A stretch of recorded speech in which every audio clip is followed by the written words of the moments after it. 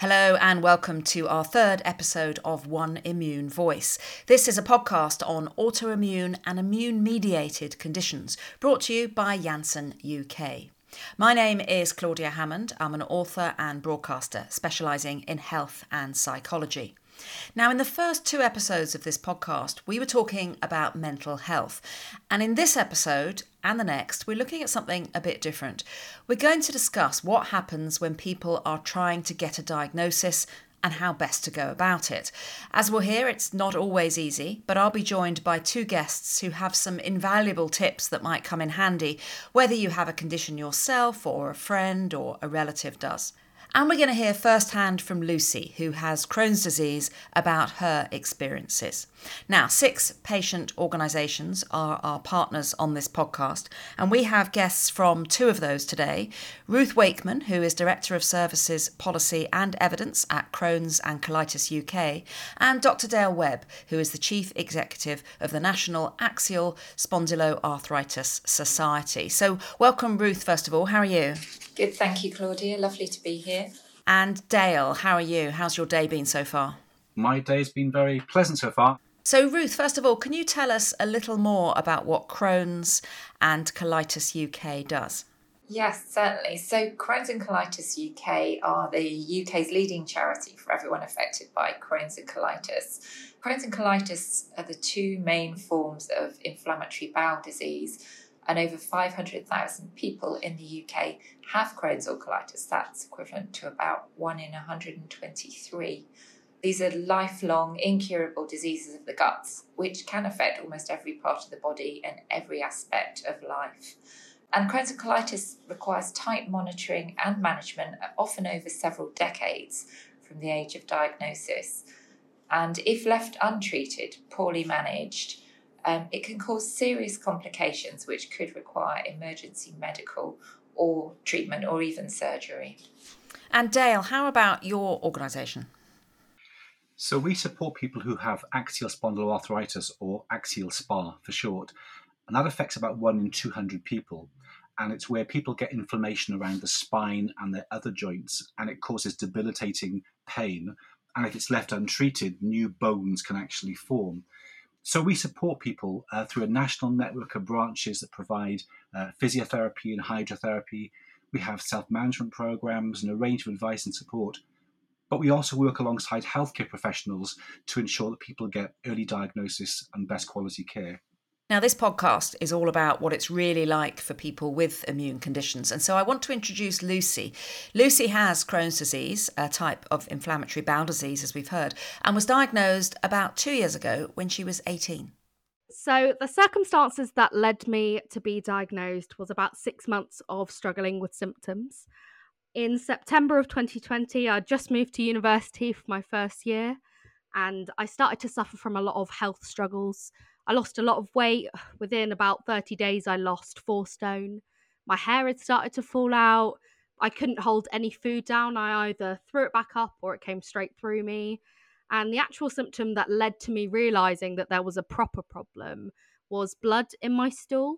I sort of started to get that about a month or so before my diagnosis. And it went from being a small amount to being a very substantial, scary amount. And I had waited for far too long. It was in the middle of the COVID pandemic, so there was no way of me accessing my GP. And on Christmas Day, actually, I ended up collapsing because I'd been putting off these symptoms for so long. And I hadn't eaten properly in a month, but it had been a week since I'd properly eaten anything or kept anything down. And so I was very malnourished and very dehydrated. And I ended up in organ failure, and that's why I ended up in A&E on Christmas Day, and that's what led to my diagnosis. So from going into hospital on Christmas Day, it actually only took 48 hours for my diagnosis. Now, this is quite unusual when it comes to IBD diagnoses, because a lot of people it takes upwards of 5 to 8 years, but I was suffering a lot with organ failure, so my bowel was basically completely shutting down. And I had a lot of results coming from my bloods and my stools that were suggesting it was irreversible. For example, the inflammation in your bowel is supposed to be under 50, and mine was at 2,500. And so they very much knew that there was something wrong. And I had an MRI, an endoscopy, loads of blood tests and stool samples, and plenty of other tests, all within 48 hours, which led to my diagnosis within 2 days. It was very fast and very shocking. But if I had gone to hospital 6 months earlier when I first started getting those symptoms, it probably would have been a lot longer of a diagnosis. Ruth, it sounds as if Lucy was in a very serious situation once she did go into hospital. Yes, that's right. Lucy's story, sadly, is very similar to lots of stories that we hear from people with Crohn's and colitis. We know that nearly half of people with Crohn's and colitis will end up in A&E at least once before they get a diagnosis, and some people end up in A&E multiple times. And we've got research from before the pandemic that showed a quarter waited over a year for a diagnosis, and we suspect that it's much longer. And it must have been very, very hard for Lucy. Dale, what's your reaction to Lucy's story? What do you make of it? It's a good example of where people have developed symptoms but don't really understand what it is that's going on. And that's very much the case also in axial SpA. You have people in their late teens, early 20s developing lower back pain, and not for one moment are they thinking, I've got inflammatory arthritis. They're thinking maybe I've hurt myself through the sport I'm doing or through the gym or through my job. And so actually raising awareness about these conditions and helping people to join up the dots in their own minds and realise that this may be something and that they really need to go to general practice for a consultation, that's really a key part of the work that we're all trying to do. I can see how it's really, really useful to get support from patient groups. What should you do, Dale, if you're not sure what you have yet, because you haven't got a diagnosis? How do you know which patient group might be able to help you? Well, I think that just reinforces even more the importance of going to general practice.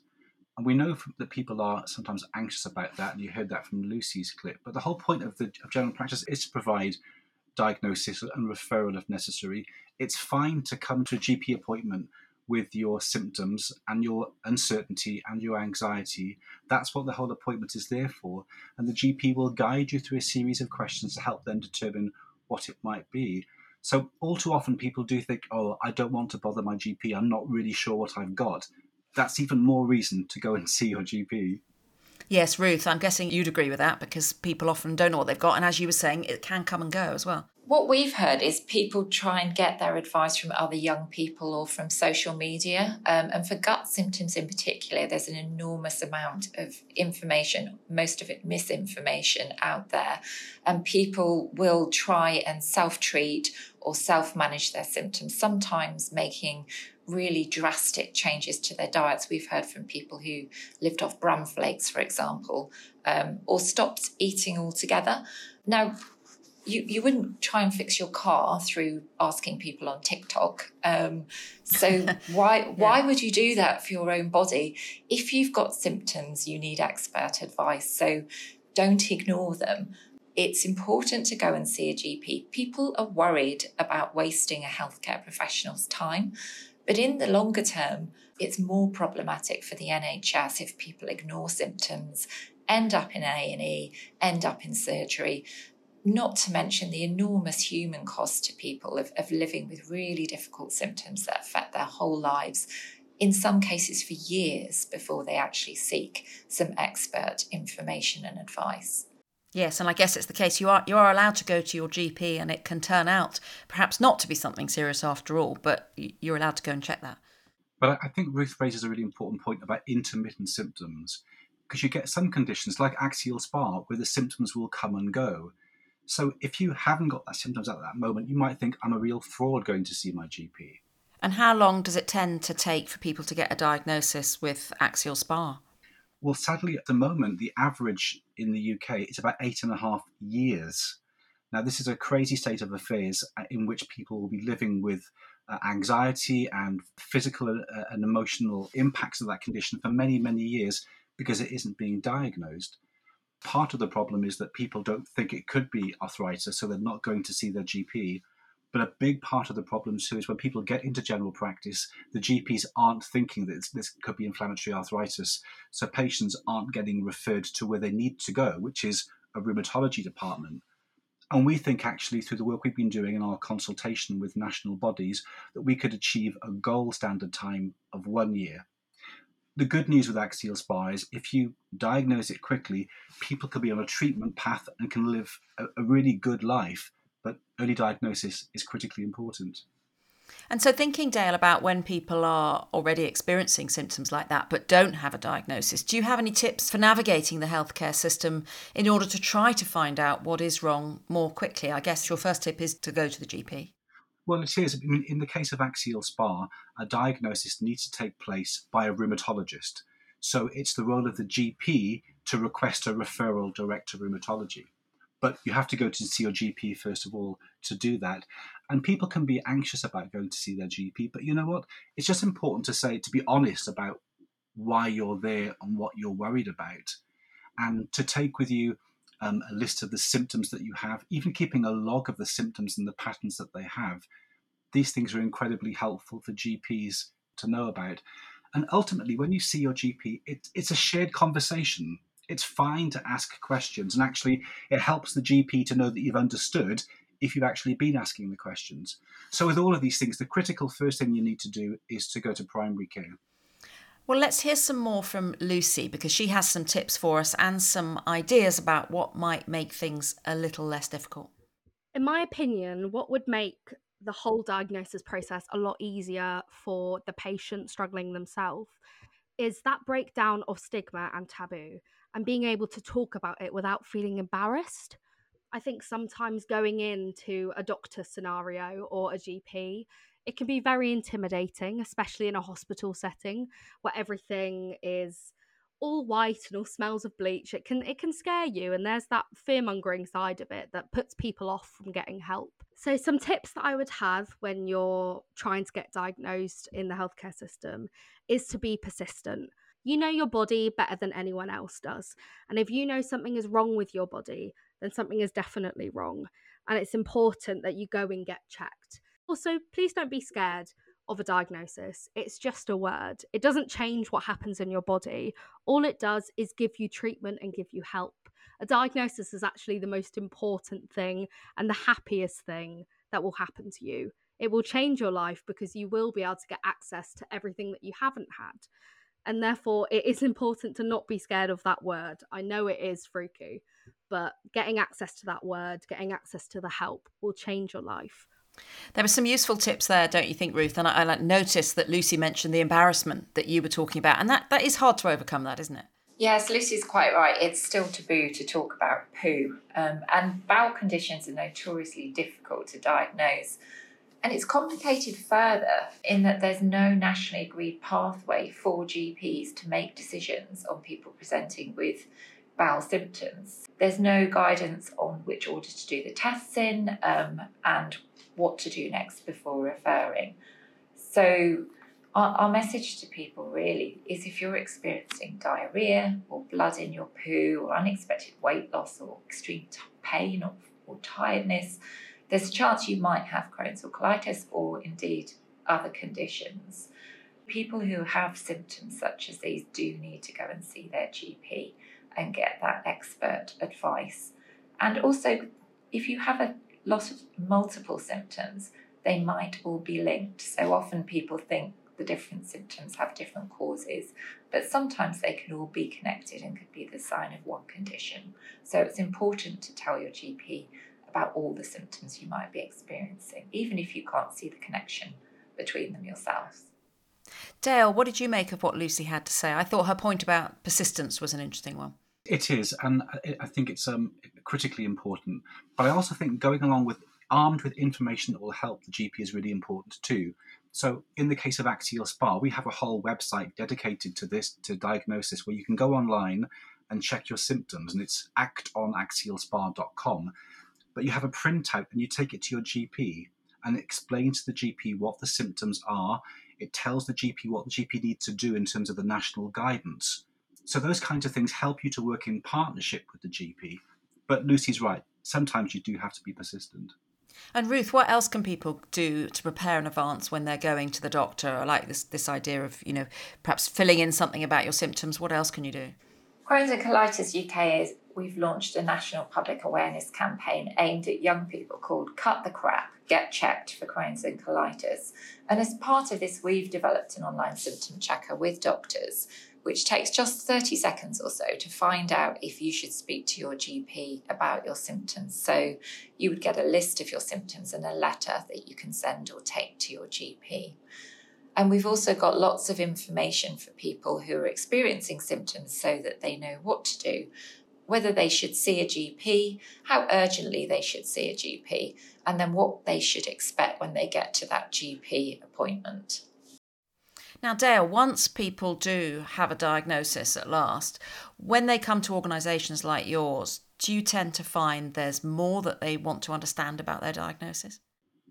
Oh, very much so. I think when you're first diagnosed, it's quite overwhelming, really, understanding what the term means and worrying about what the long-term implications are.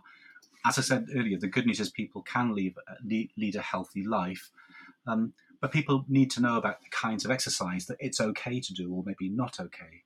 They might want to know about their fertility and sex life or about work, a whole range of things, really, where organisations such as NAST can provide support to people. And it isn't just the information, it's also a national network of people who've also got the condition, people you can talk to and share tips with to help you lead the best life possible. And even once people get a referral, how long does it then take for them to get to see a rheumatologist? At the moment, it's taking longer than people would like as we emerge out of the COVID pandemic. And we've presented some new research in Parliament showing that the numbers of patients who are waiting more than 3 months from the point of referral to the point of diagnosis has almost doubled in the last 3 years. But really, patients should be seen within 12 weeks of that referral letter being received in rheumatology. And then typically what will happen is a patient will have that first appointment with the rheumatologist. They'll undertake a physical examination. They'll ask you about your symptoms. They'll do some tests, which might be MRI tests or blood tests. And then in a subsequent appointment, you'll then receive your diagnosis. And if people do have to wait quite a long time, that must have an impact on their mental health, a real impact. It really does. And we know that actually in musculoskeletal conditions generally, what we call the incidence of depression and anxiety is much higher than in the general population. And when people are living with so much pain and uncertainty about their condition, this really adds to it. But there are all kinds of things that can be done to support people in their mental health. And in fact, some rheumatology departments, while patients are waiting for their first appointment, can also provide support. But patient organisations such as ours also provide that emotional support to them. What's really important is not to feel isolated and to feel you can talk about your symptoms with family members, with partners, with friends. And Ruth, what sort of things do you find that people come to your organisation wanting to know once they've got a diagnosis? Once people have a diagnosis, and sometimes it might be the parent or partner of someone with a diagnosis that contacts us, it often comes as a huge shock. Often people don't understand what Crohn's and colitis is, or they immediately think that means they're going to need to have surgery or have a stoma bag, for example. So we have lots of information on our website, including the first 8 things to do when you've received a diagnosis, and lots more detailed information as well. We also have a helpline, so people can contact our helpline for information and support. And we have local groups as well, so that people can get to talk to others in a similar situation who also have the condition. And how much of an impact does that make on people, do you think, being able to actually talk to someone locally who knows what it is that they're going through? That makes a massive difference. And our worry is that not everyone gets access to that information and support. So once people receive a diagnosis, they should be given information at the point of diagnosis. We have a pack of information that hospitals can order to give out to people at the point of diagnosis. But we know that far too many people receive a diagnosis without any information or support whatsoever. We've even heard of people receiving a diagnosis via email or in a phone call with no support to help them understand what to do next. And sometimes there's a delay then in receiving treatment as well. So once somebody has a diagnosis, they should be receiving treatment or have a treatment plan within 2 weeks of diagnosis, or within 2 days if symptoms are more severe. But we hear from lots of people where that just isn't happening and they're having to wait waiting for a diagnosis and then waiting for a treatment plan and understanding what's going to happen next for them. And that's really hard, isn't it, Ruth? Because what can people do about that? If if you're waiting, you're waiting. Where can you get support in the meantime? So if people can talk to their GP, if they need support, there may be some help that they can get with some of the symptoms that they're experiencing. And people can also use our website or come to us via our helplines and talk to us about the symptoms and what it's like. And we've got information and support on our website for people who might be waiting for treatment or waiting for a diagnosis or investigations and tests as well, which can be a long wait. And Dale, where would you suggest that people go for support while they're waiting? Well, I certainly would recommend the NAS website because it gives information about our whole national network of branches, which are led by volunteers working with NHS physiotherapists, and they provide regular physiotherapy and hydrotherapy. And in the case of axial SPA, what really, really helps to lessen the pain and the inflammation is actually exercise, just moving around. And you might think that's counterintuitive, but actually physical activity helps significantly with people's physical symptoms and, of course, helps with people's mood as well. So certainly patient organisations are a critical part. And we've shown through the pandemic, really, that at a time when many NHS services were really severely curtailed because of the pandemic, the demand for patient services has gone through the roof, really. And we've been there as a critical part of the support throughout that period. And that's interesting you mention exercise, because I can imagine that some people would be a little nervous about doing that and be afraid that they're going to make themselves worse. They would, but it's counterintuitive. Actually, in axial SPA at least, getting exercise, certainly in the mornings where people are feeling at their stiffest, going for a good walk actually will help considerably with their physical symptoms and also will lift their mood. And are there things that people need to understand about the health system and how it all works that might make it all more straightforward for people, because at least they might understand what's going on? What would you say to that, Ruth? Well, I think the first step is to contact their GP. I think people are worried about contacting their GP. They feel that they won't be able to get an appointment or that the GP won't take them seriously. Or because the symptoms of Crohn's and colitis can come and go, they might feel better for a while and they might think, oh, whatever it was has gone away and I'm better. But unfortunately, the symptoms will come back. These are lifelong conditions. So it's really important not to ignore your symptoms and to seek expert advice. And then when you see your GP, don't be afraid to use emotive language. Describe what impact the symptoms are having on you. I mean, there'll be some really key information in there. For instance, if you're having to get up in the night to go to the loo, that's a really crucial piece of information for your GP. So it's good to prepare for the appointment, and we have some information on our website and an appointments guide. Write your symptoms down. Think about how they're affecting your life. And as Lucy said, you may need to be persistent. GPs are under a huge amount of pressure. They don't have very much time. And these conditions are difficult to diagnose. So the more information you can give your GP, the better they're going to be to help you get to the next step and refer you for the investigations and tests that you need. And there's a very simple poo test that GPs can request, which is called a fecal calprotectin test. And the results of this test will show if you've got inflammation, and that would be a good indicator of whether you need to be referred to hospital for further investigations, which would usually be a colonoscopy. And is the reason that it can be difficult to diagnose that there are other conditions where symptoms might be similar? Yes, there are lots of conditions with similar symptoms. That would include conditions such as celiac disease, irritable bowel syndrome, which is a very different condition to inflammatory bowel disease, or even bowel cancer. So it's really important that people, whatever their age, go and get checked out. And of course, for Crohn's and colitis, 1 in 4 people are diagnosed before the age of 30. So sometimes we hear from people who say that their GP have not taken them seriously because they're fairly young, and the GP will think, oh, it's just stress, or, sometimes people have even been told they've got an eating disorder when in fact it's been Crohn's or colitis. Gosh, that must be very difficult for people. It's really difficult, and we would encourage people to use the symptom checker that we have. and gather as much information as they can when they go and see their GP. And we're working with GPs as well. We understand how difficult it is for GPs at the moment. So we have a toolkit that we've developed with the Royal College of General Practice to help GPs look out for the signs and symptoms of Crohn's and colitis and help people to get spotted and referred on for investigations earlier. Dale, do you have any final tips for people to make things a bit easier when they're trying to navigate the healthcare system? Well, I would say certainly make use of patient support organisations. Definitely take somebody with you into your appointment with your GP, because you will forget all the things that you want to say. There is also, of course, the Patient Advisory Liaison Service, PALS. If you do have any real problems accessing healthcare, you can contact PALS and get support from them on how to complain and get advocacy from them. Well, thank you to both of you for all those tips, and I hope this has been useful for people in understanding how the whole system works. That is all we have time for in this episode, but thank you so much to Ruth Wakeman from Crohn's and Colitis UK and Dr. Dale Webb from the National Axial Spondyloarthritis Society. And thank you so much to Lucy as well for sharing her experiences with us, and thank you for listening.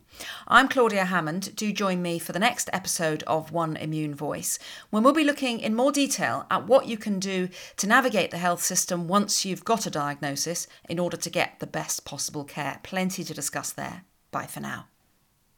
And if you found this useful, don't forget you can like, share and subscribe to One Immune Voice on whichever platform you use.